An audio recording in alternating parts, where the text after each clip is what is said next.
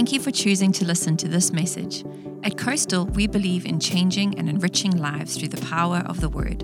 We pray that this message would be a blessing to you.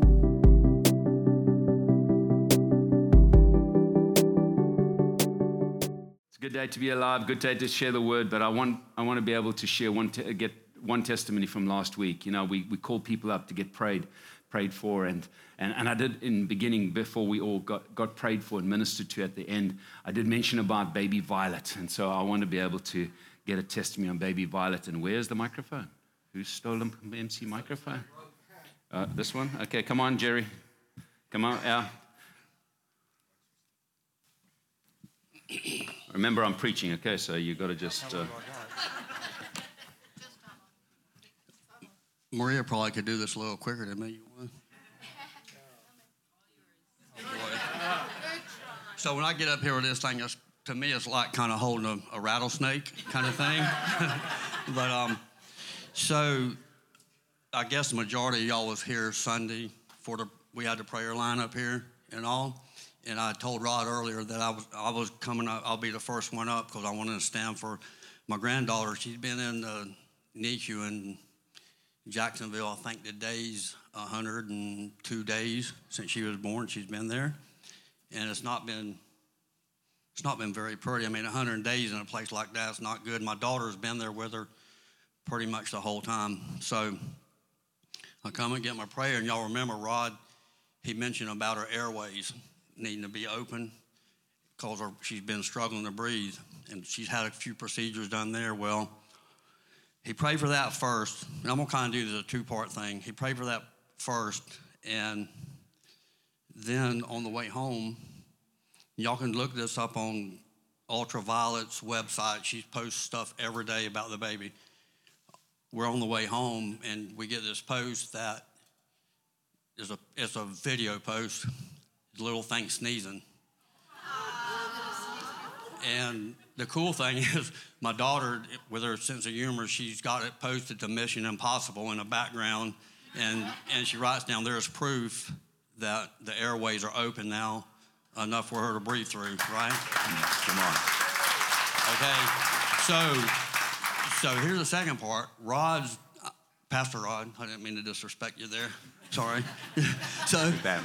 So Pastor Rod, I'm wanting to jump off of here and go pray for a friend of mine, and he stops me. And I think at that moment, I think the Holy Spirit grabbed a hold of him because I thought like our prayer was done. And he brings this handkerchief out, right? I don't know nothing about a handkerchief. I've read the Bible more than once, and I guess just skipped over me. But in Acts 19, 11, and 12, it says, and God was doing extraordinary miracles by the hands of Paul so that even handkerchiefs or aprons were carried away to the sick, okay?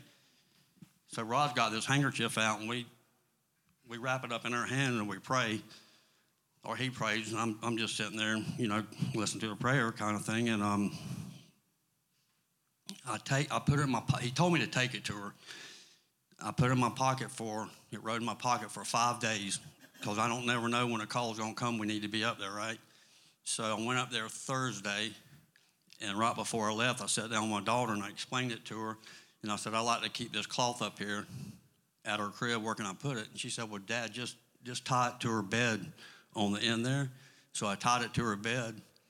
And that night, I guess it was about 6 o'clock, she put the post out, and it says, she's had the most amazing day breathing and being content that she's had since she's been in here. To the point where me and Chris are going home tonight and sleep in our own bed. The first time in 99 days they had been home. Yeah. So, and look, I'm not tooting my horn or Rod's horn, but I'm tooting God's trumpet. And I know some of you that was up here, probably maybe y'all didn't get your breakthrough, your prayer, but I'm telling you, keep praying. Keep praying and keep the faith that's coming. Amen. Thanks. Hallelujah. Thanks, Jerry.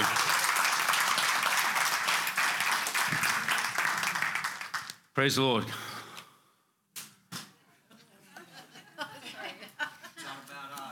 Yeah, okay. You know what's also today? celebrate Ascension Day.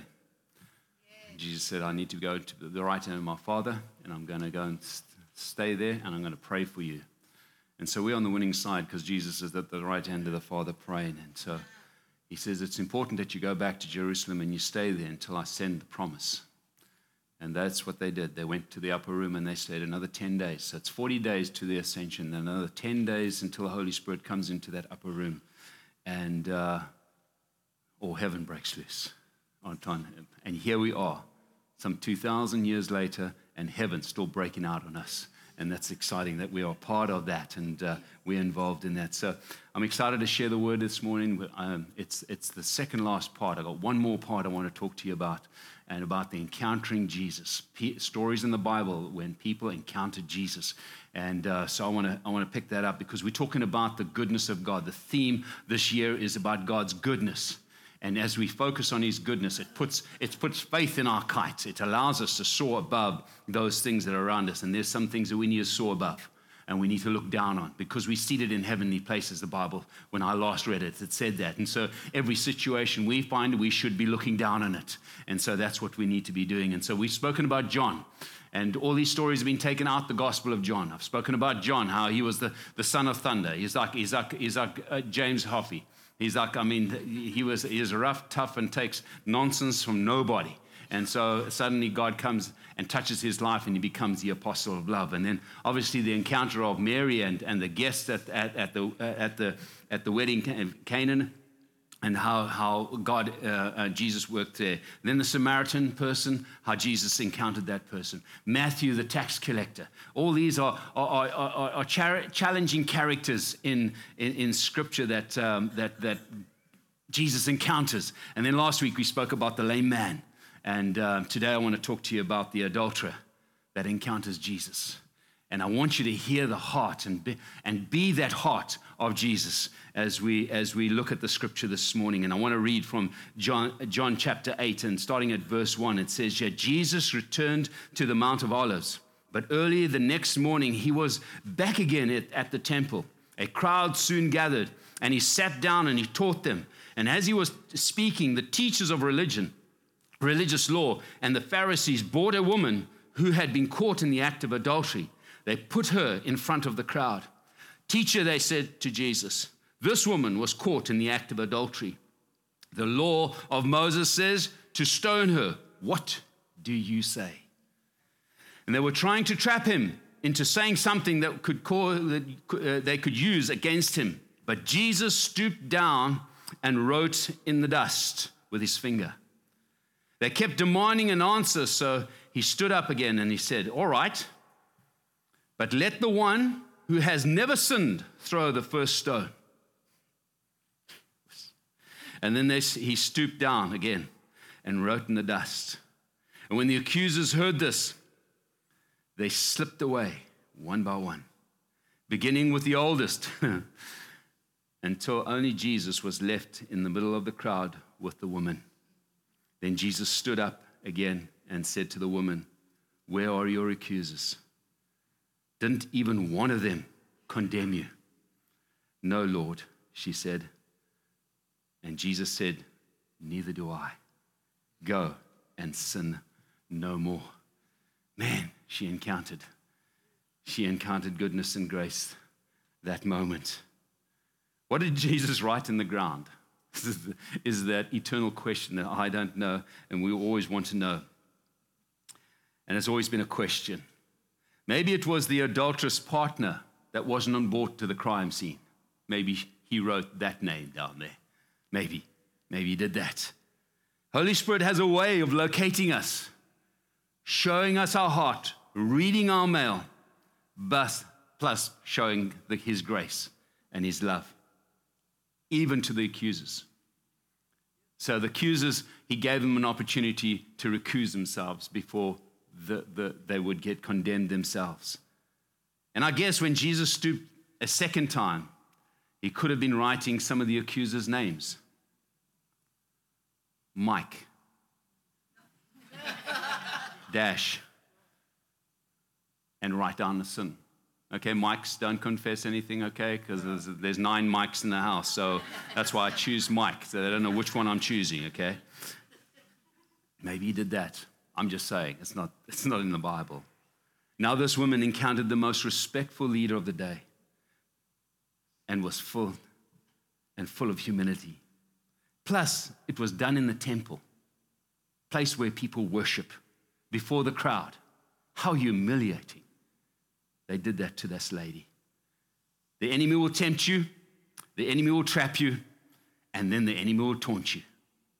I want to tell you, he'll bait this juicy little bit of sin. You'll bite that sin, and then you'll sit with the heartache and the harm and the shame that goes with it. So don't take the bait. She understood that her sin had brought her to certain death. You understand that? That was the law of the day. It was certain death. And she knew that this stop was the last stop, as death was evident. Death was evident. She would not see her husband again. She would not possibly see her children or family or friends. She knew it was the end of the road because of the sin she had committed. I want to remind us, because sometimes teachers don't teach it, lecturers don't lecture it, and pastors don't preach it. But you need to understand what an adulterer is. And you need to understand what a fornicator is. Because it is something that is written in the Bible. A reminder that there is a difference between being an adulterer and a fornicator. An adulterer is having sex with another person other than your married partner that you have a covenant with. That is titled an adulterer. What's a fornicator? Fornicator is sex with whoever outside of marriage and you're not married. You're not married, so that's a fornicator. Rod, this is tough stuff that you're saying from the pulpit. This is supposed to be a holy place. Yes, this is a holy conversation as well, because it has consequences, it has an effect, it has a great effect on our life. And so we can't gray the lines and blur the lines any longer, because it needs to be drawn clearly so we can see it, so we can measure ourselves and find out where we are. I don't want to kind of think I'm way up here. I want God to measure me and tell me, Rod, you're right here, and you need to work on a few things. By my grace and by my love, I will help you. And so sex is for marriage. Great newsflash, hey? Great newsflash. For pleasure and for procreation in the covenant of marriage. It gets a little sticky when I have to say these things, okay? Marriage is an institution set in place by God for man. And there's parameters, and we need to understand it. The person caught in adultery encountered Jesus at the hands of the religious. This plan was to trap Jesus, and it was to judge the woman. And this plan would become the life changer to that woman and her salvation. What the enemy wants to plan for destruction in your life, God has a unique ability of grabbing it and turning it around for his glory. So no matter where you find yourself on planet Earth today, God wants to take you and bring you to that place and allow his grace to touch you and set you free. So I want us to have a look at this encounter and take 3 observations away from it so that it will help us to be more like Christ and allow people to encounter Christ when they meet us. And so the first one I want us to see is Jesus is not condemning. In this situation, Jesus is not condemning. Because he says here in verse 8, he says, and then Jesus stood up again and said to the woman, where are your accusers? Didn't even one of them condemn you? No, Lord, she said. And Jesus said, neither do I condemn you. Go and sin no more. Because with Jesus, we're not under law anymore. We're under grace. Important that we understand that. Jesus also understood that we're sinners. We're sinners. And this one minister said, as hunters hunt, golfers golf, sinners sin. It's just what happens. That's what happens. And Jesus understood sin had a power. Sin had a hold. Sin had a temptation. Sin had a pleasure. Sin has an appetite. Don't try and kid me and say sin is not nice. Because everybody runs to it. They love it. And again, you can't remove the fruit from your life until what you say here, until you change the root. There ain't no change in the fruit. And so you've got to allow Christ to come in and change the root in your life, because then, only then, can you see the life-giving power. So here in the first world and the third world, there are some differences. And if you've ever gone to these different realms of planet Earth, the third world don't stay in lines. They don't hold the parameters in lines. In the first world, we have lines. You have lines on the road, and you stay within the parameters of those lines when you drive in. Do not consider that when you go to a third world. Went to Haiti, and they can take a 2-lane road and turn it into a 6-way, 1-way. We took Randall there. He was a youngster that we took on a missions trip there. And I just had the sheer pleasure of putting him in the front seat of this tap. And I tell you what, his eyes, we're coming to a 2-lane bridge, and there's six lanes of cars coming towards a 2-lane bridge. His eyes were bugging out, because that's what you expect when you go to a third world. They do not stay in the lines. Here, you even got the car that tells you to stay in the lines. It vibrates in your hand, or it even pushes you around. You stay within the white lines. You kind of expect that in the first world. You stay in the lines. And if anybody drifts across, when you drive past them, you look at them and you say, hey, you crossed the line. You give them that look, because we live in the country where you stay within the lines. Well, I think some people try and stay in the lines. Some people with their device are drifting when they're driving and not staying in the lines. So it is when we are outside of Christ, you expect sin to be prevalent and dominating. And so the accusers in this passage come with a holier than thou attitude. But the only one that qualified to be a holier than thou was Jesus. He was the only one that qualified there, because he was without sin. And like the scripture says, for God so loved the world. Verse 17, in that same chapter 3, it says, for God did not send his son into the world to condemn the world, but that the world through him might be saved. And in verse 18, he says, he who believes in Jesus is not condemned. So there is a heart of non-condemnation coming from God. Paul carries on and writes in Romans 8, so now there is no condemnation for those who belong to Christ Jesus. Because you belong to him, the power of the life-giving Spirit has freed you.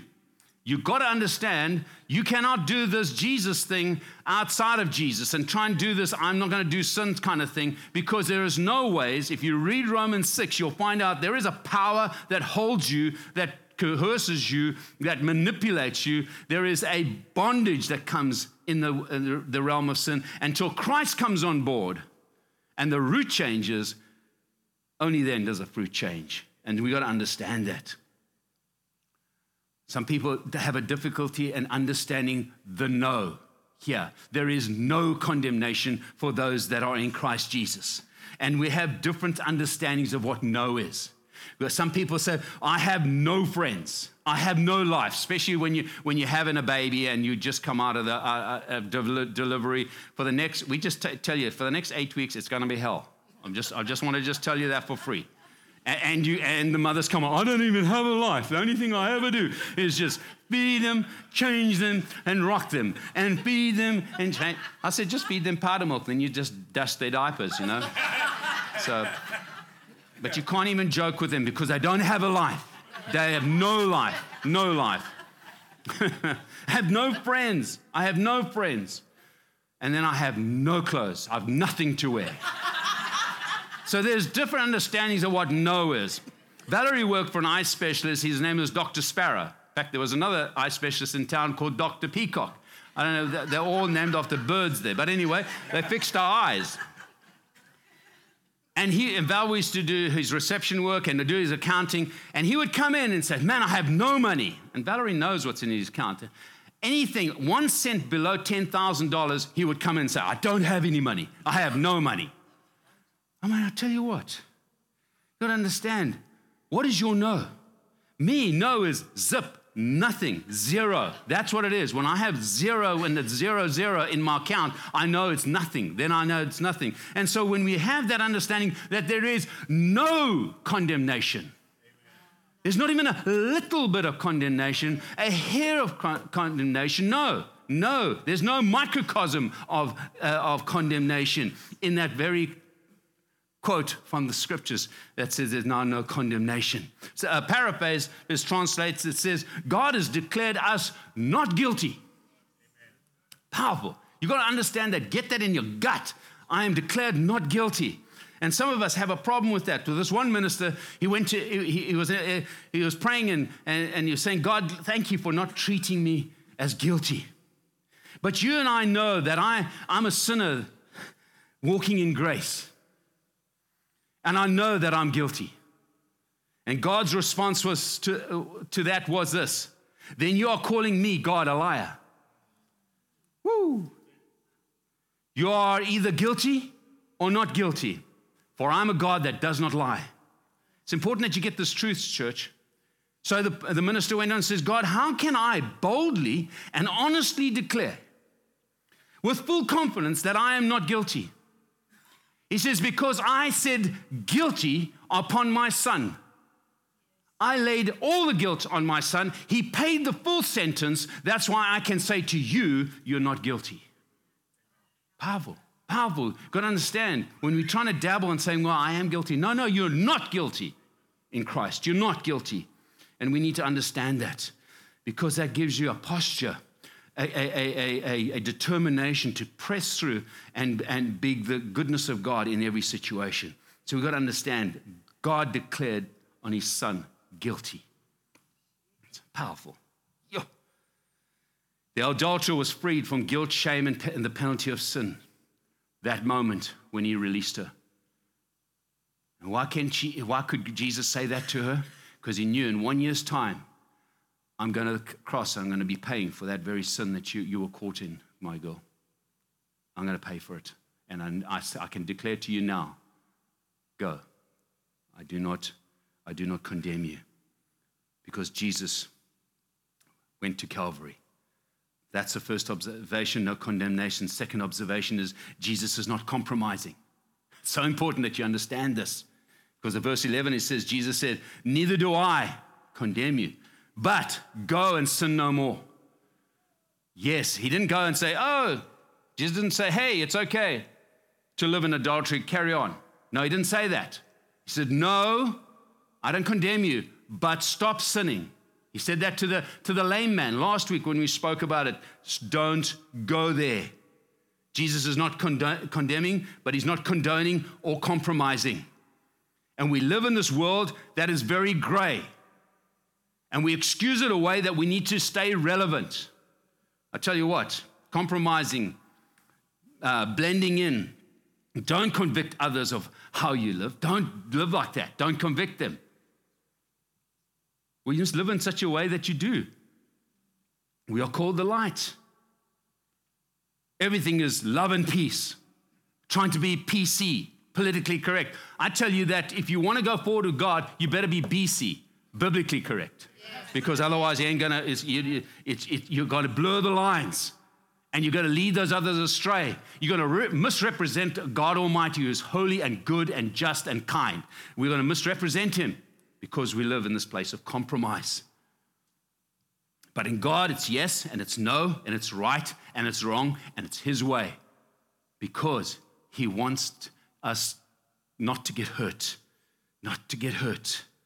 So today, the generation says, you're old-fashioned. That's your morals and your ethics and your standards from yesterday. We must be understanding, tolerant, compromising, and remain relevant. Rubbish. Tell you now, rubbish. Jesus was the most relevant of his time, and he wasn't compromising in any such way. That's why Matthew 11:19 says, and the Son of Man, on the other hand, feasts and drinks, and they say he's a glutton and a drunkard, and a friend of tax collectors and other sinners. So he still was welcoming and loving, but he didn't compromise. He stood his ground. And in Hebrews 7:26, he was a friend to sinners. There we see he is a friend to sinners. But here he says, Jesus is the kind of high priest we need because he is holy and blameless, unstained by sin.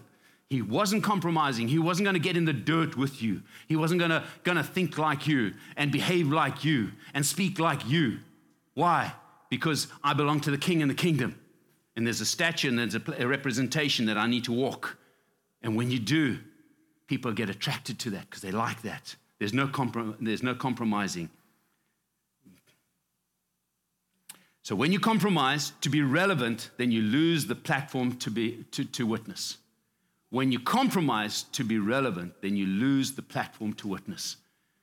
Because I've seen, and my son is in an area, and I said, why don't you go to this church? He says, Dad, I can't. He says, because the pastor's the first one drunk in the social times.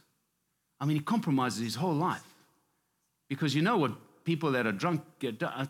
I'm not talking about alcohol. I'm just talking about compromising your life and your standard. We are ambassadors for the King and the kingdom. We need to represent him, and he's not telling us to do it on our own. He's requiring us to do it in the strength of the Holy Ghost, and you will be able to do that. Lean into it and watch God empower you, because that's what he wants from us. And so we're in this world, but we're not of this world, Scripture tells us. Sinners loved Jesus because he remained sinless and still the friend of sinners.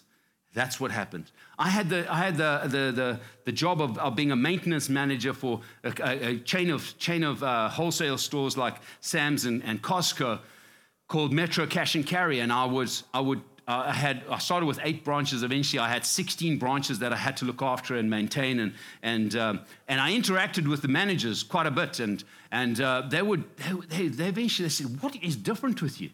Because I'd be challenging them. Because we'd have to have a meeting and stuff, and this guy, man, he would speak. And I said, do you kiss your wife with the same mouth you speak with? Because, man, it's vile. Hey?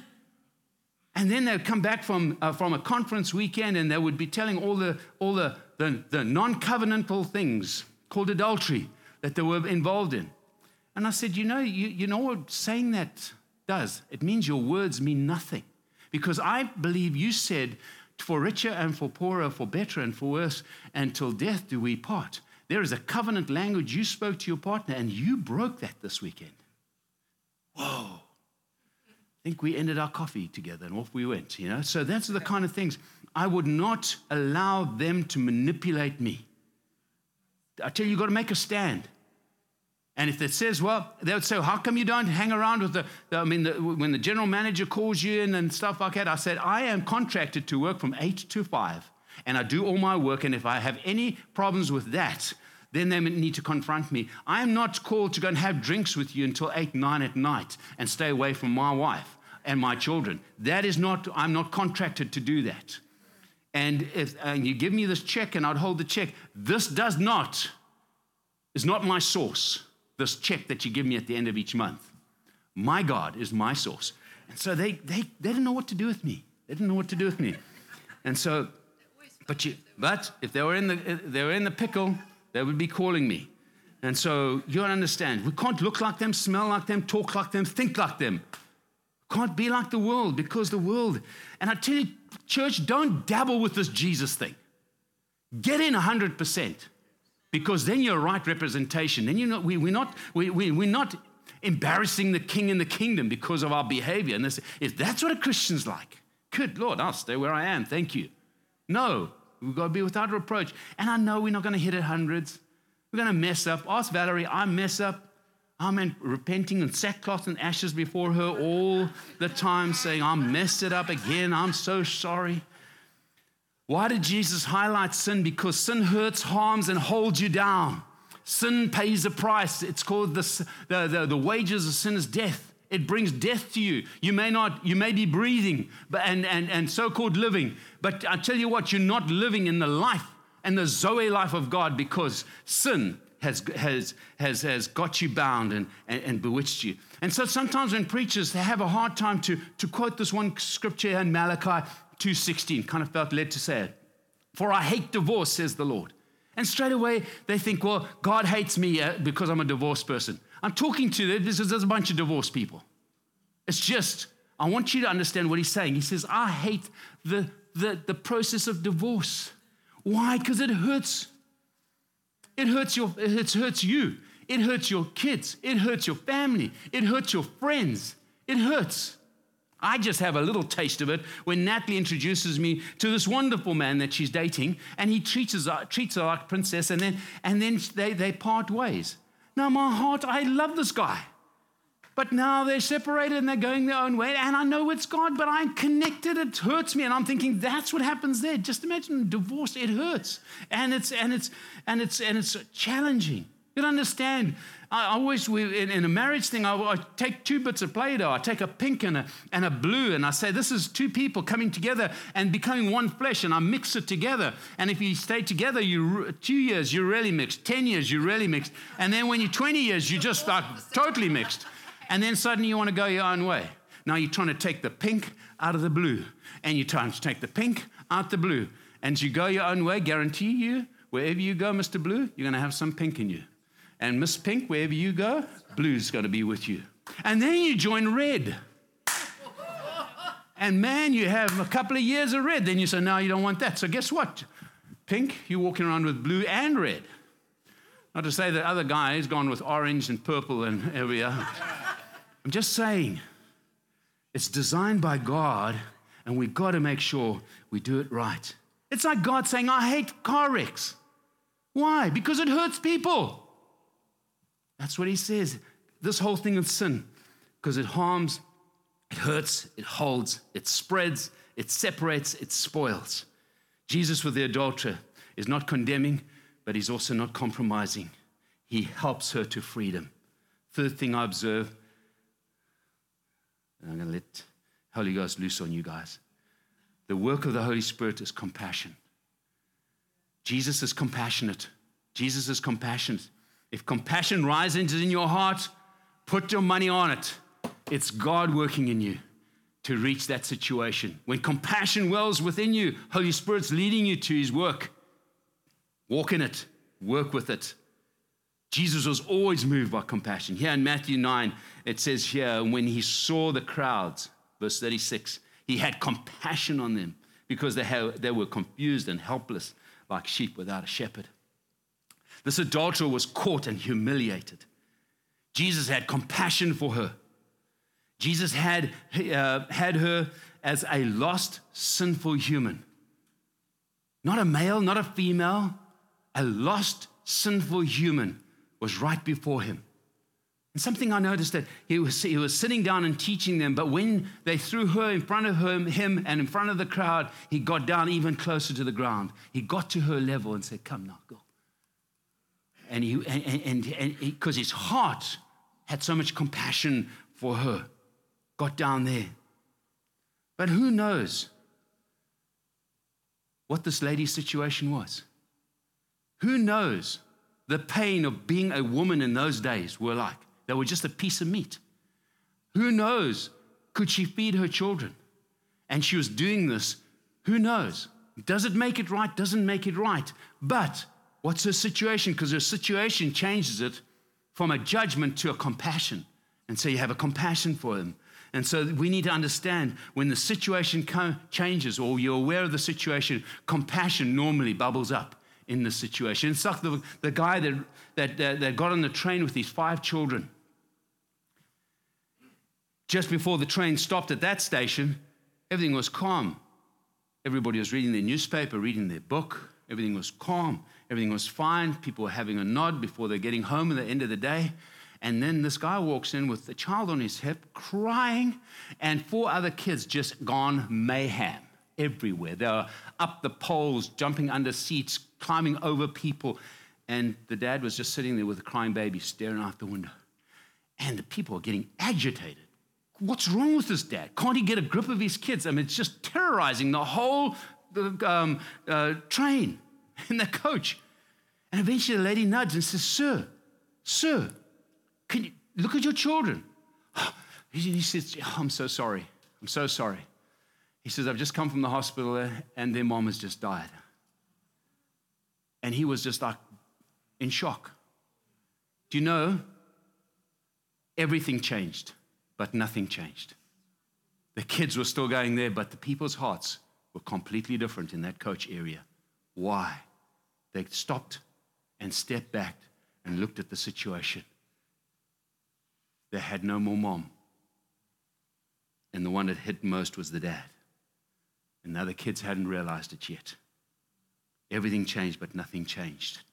The religious leader wanted to trap Jesus, but they crushed a human in the process. Totally crushed the human. Jesus was moved by compassion. And when Jesus came across that widow that was bearing her only son, her only heir, Luke 7:13 says, and when Jesus saw her, his heart overflowed with compassion. He went over to that casket and raised him from the dead. Because that's what compassion does. And then Jesus had been with the 5,000 in Matthew 15, verse 32. And Jesus came to his disciples, called his disciples to himself, and he said, I have compassion on the multitude because they have now continued with me 3 days and have nothing to eat. Compassion rolled up within him. And one day Jesus saw a multitude in Matthew 14, verse 14. And when Jesus went out and he saw a great multitude, he was moved with compassion for them and he healed their sick. He had to do something. As believers, when we move by compassion, you have to do something. You have to do something because you moved. Jesus had 2 blind men crying out to him as he passed by in Matthew 20:32. And so Jesus stood still and called them and said, what do you want me to do for you? Sounds like, hey, what do you want, Mr. Lame Man? And they said to him, Lord, that our eyes may be open. And so Jesus had compassion and touched their eyes, and immediately their eyes received sight, and they followed him. I tell you what, when compassion touches somebody, they start following Jesus because they know the goodness of God has touched them. So today, as I close, Jesus is not condemning, he's not compromising, but he is so full of compassion. That's how he walked. That's how he still walks. That's how we need to walk. And sometimes we don't know how to do that. Sometimes we don't know how to do that. That's why Holy Spirit's on board. Holy Spirit comes on board and he releases his compassion, gives us his heart and his hand, and so we can do that. I was just saying to Jerry, he wanted to, when I prayed for Violet last, he wanted to go, and I grabbed him because I knew there's still something more, and I didn't really know. In a microsecond, because I thought my pocket was hanging out, so I pushed my pocket, and I felt my hanky. And I pulled it out, and I said, this is what we're going to do. Held hands together. I said, we're going to pray over this thing, because I was reminded of that very scripture that Jerry quoted. But it happened suddenly because you've got to be instinctively listening to Holy Spirit continually because he's going to instruct us. You guys from Arkansas, I'm telling you what, you're going to have opportunity after opportunity, and Holy Spirit's going to drop little nuggets in you, and just do it. Just be bold enough to do it. I tell you what, do it, and you watch God move and have his way. So our church, I want to just tell you, as Holy Spirit comes and moves on you with compassion and moves on you with his heart, stop and step back and say, okay, what do I do here? What do I do here? Sometimes I'm talking to somebody, I'm saying, Holy Spirit, how do I answer? What do I say? Sometimes he says, I don't want you to say a thing. They're just bubbling up and allowing it to come up, and I'm going to heal them because they just what they say. That's what you got to do. So, Maria, are you on piano? Thank you. I'm going to give you another opportunity today. Anybody that wants a touch from his compassion, we're going to have you come up and we're going to pray for you. I want us to pray. Katie and Jim, where are you? Come on up here, Katie. Jim, come and stand with her. I was so mindful of the compassion of God for you. He absolutely watches you all the time. He beholds you the whole time, Kate. He understands the pain and the agony of that digestive system that's just tormenting you and working in that earth suit. And he says, my hand's on you, Kate. I am here to lift your head up. Behold me. Press into me. He absolutely loves you. Absolutely loves you. His compassion for you is unspeakable. You're fearfully and wonderfully made. There's only one of you, and he hasn't forgotten. He says, and so that poem with the only 2 steps in the sand, one footprint in the sand, he's holding you, he's carrying you. You've got a great man of faith next to you as well who believes you. I want to invite anybody else that wants to come up here. Just come on up now, because the anointing of God is right here, right now. Not tomorrow, not this afternoon, right now, He's here. The Bible says where two agree touching anything is done by our Father in heaven. It says that believers will lay hands on the sick and they'll recover. This is what He wants to do, and He wants to do it. And you say, well, it's,